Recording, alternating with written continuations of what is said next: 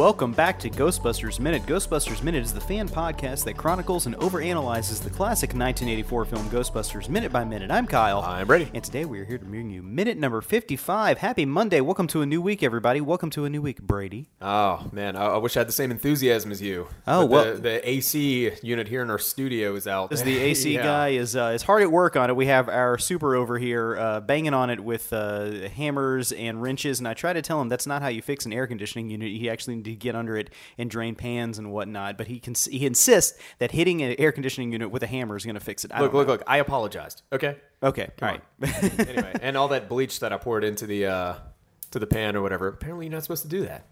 You were wearing a mask, right? No. Okay, so this is going to be an interesting episode of Ghostbusters Minute here. It's going to drop dead right in the middle of it.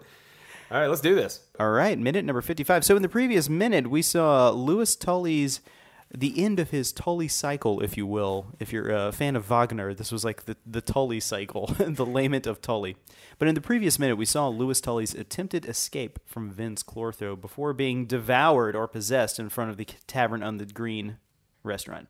At minute number 55, we see Louis Tully succumb to Vince Clortho, in front of the patrons of Tavern on the Green. They go back to enjoying their dinners after he slowly slides down a window. At 55:05, we cut back to the front entrance of 550 Central Park West. That's a lot of fives and a lot of 50s, I think. Where Peter Venkman is stepping out of a checkered cab. Peter has a bouquet of roses in hand. A police officer is taking a statement from the doorman and the couple that was knocked over by Vince Clortho. On the left-hand side of the screen, we see another police officer taking a statement from another couple who are at Louis Tully's party while a pink-haired punk rocker looks on. At 55:14, Venkman asks the police officer what happened. The police officer tells Venkman that some moron brought a cougar to a party and that it went berserk. Hey, I don't know. I've been to a couple of parties where cougars go berserk, and it's generally a fun time, but I don't know about this situation. At 55:23, Peter tells the doorman that he is going up to Dana Barrett's. At 55:25, Venkman walks off the elevator and walks down a hallway that leads to Dana and Lewis's apartments. The remnants of Lewis's apartment door lay across the hallway floor. At 55:33, Venkman looks into Tully's apartment and sees the police officers taking statements from party guests. One officer asks how to spell Tully. At 55:38, Venkman knocks on Dana Barrett's apartment door. At 55:44, Dana Barrett opens the door dressed in a seductive red/orange dress. Her makeup is done up as if she is going out to a nightclub, and her hair is curled and teased out. At 55:48, as Dana holds on to the door and door frame and gives Venkman a lusty glance, Venkman remarks, "That's a different look for you, isn't it?" At 55:51, in a whispery voice, Dana asks Venkman, "Are you the keymaster?" At 55:55, Venkman responds, "Not that I know of." At 55:56, Dana changes the look on her face from one of heightened sexuality to one of deflated interest. At 55:58, Dana shuts the door in Peter's face. And thus ends minute number 55 of Ghostbusters. So in this minute, I think that whole exchange between Peter and Dana, and it spills over into minute number 56, it's really funny because it's all like one shot, you know? Yeah. When he goes up and knocks on apartment 2206, he kind of gives it a little knock, and then he stands back. The door opens, and Sigourney Weaver is full on, just kind of like... I know. It's one of the funniest parts in the movie, I think, when she closes the door and it's shut, and you just see him from behind just standing there. Yeah, he's That's just standing there. hilarious. He's like peers down. I mean, it happens in the next minute. We'll go ahead and spoil it here. But he looks through the little eye hole, right, to see if he can see her. But just the deflated look in her face, like when she opens the door and she's like, "Are you the keymaster?" And not that I know of. She's just like, and slams the door shut. The breeze that's coming out of nowhere and the light and even the sound, like the music is so, I don't know. It just stops. But that's a look that I'm very familiar with. The one of, you're not taking this seriously, go away, door slam in your face type thing. But speaking of doors, so he's downstairs talking to the doorman. The doorman's like, "Hey, so you brought a cougar into the party." There is, on the left side of the screen, there is a couple that is in one shot from Louis Tully's party earlier that I noticed. It's like a guy with like a red turtleneck and a black jacket on. And I'm kind of wondering if they inserted him earlier into the party just so that he could show up again in this scene. But I never noticed that. But when we went back and rewatched this movie and we're analyzing the minute, I noticed that guy and I'm like, I don't recognize this guy from any of the other shots. And maybe I'm wrong. Maybe he is like in the background or something. But anyway, it was really cool how they brought these guys back, these extras in that party scene just to be taking statements. And then there's a scene where like this just punk rock girl, she just kind of shows up in the background. I think everybody knows who I'm talking about because she stands out with with like it was a hot pink hair. Yeah. That's the funny thing. I wanted to figure out who this was.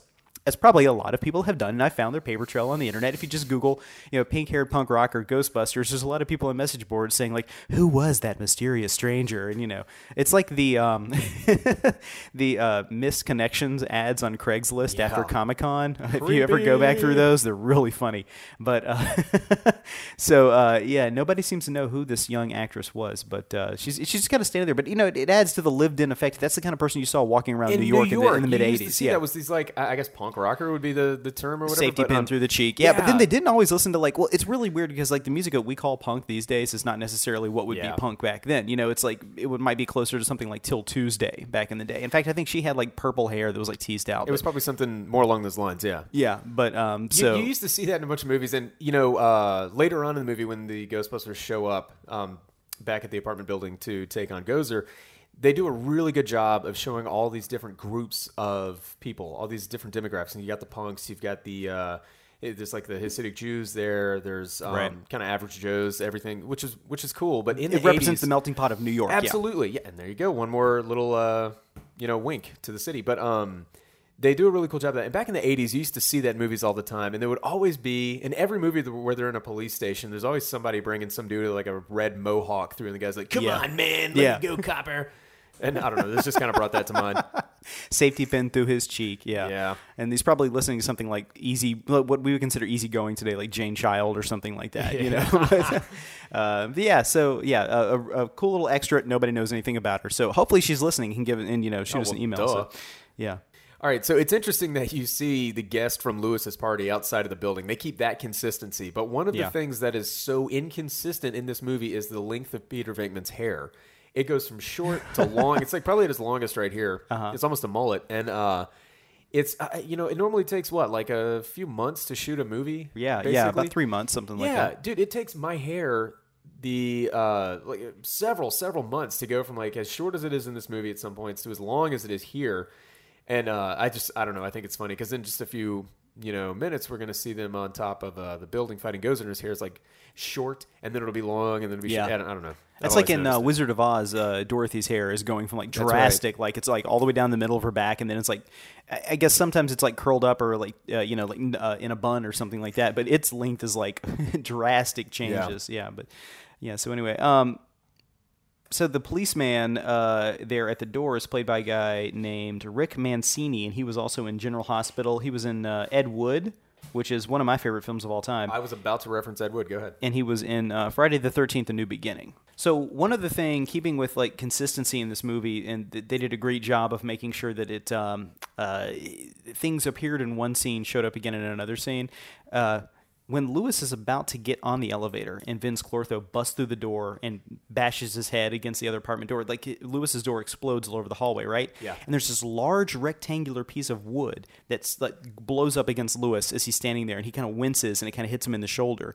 And when Peter gets off the elevator, that's the piece of wood that's there on the floor. It's like this long, like board, like rectangular looking thing. It's probably just like plywood or something like that. Yeah. But it is right where Lewis was standing when it hit him, facing up. And then That's Peter so cool. walks past the door, and then he kind of turns and looks at the door across the hallway, and it's still bashed in where Vince bounced through and smashed his head against it. Now that's not a little thing that could have been overlooked in the movie, but it was definitely there was appreciation paid to make sure that board was right there, that the door was bashed in. A lesser movie wouldn't have concerned themselves about those things. And as we're going through this movie and analyzing it minute by minute, I'm noticing stuff like that. Yeah. Interesting little consistencies that they kept in. Granted, it's not the kind of thing you see when you're watching this movie over and over and over again your entire life. Yeah, it's subliminal. You don't think about it, but when you do dissect it minute by minute, you do start to notice those things. Right, but yeah, it's interesting because where Vince busts the door across the hall is like still dented in. So I don't know, it's a cool touch.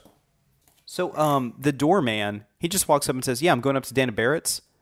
Like. Yeah. That seems like so open, like a big security flaw these days. I don't know if you can do that. If you go up to a doorman anymore and you say, "Yeah, I'm going up to this person," did they have to like buzz you in or call that person and be like, "Are you expecting someone?" Or does that person have to call down?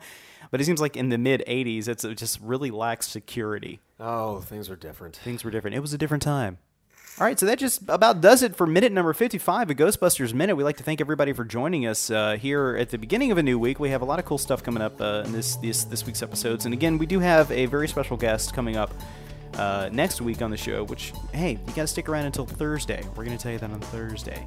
if I can remember to do that. I might just spoil it tomorrow. So, all right. Well, I'm Kyle. I'm Brady. And we're here to remind you that death is but a door, time a window. We'll be back.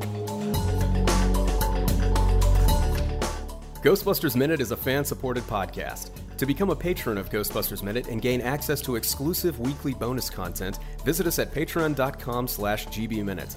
If you like the podcast, then leave us a review on iTunes. You can contact us at ghostbustersminute@gmail.com and visit us online at ghostbustersminute.com, facebook.com/ghostbustersminute, twitter.com/gbminute, and look us up on Instagram at ghostbustersminute.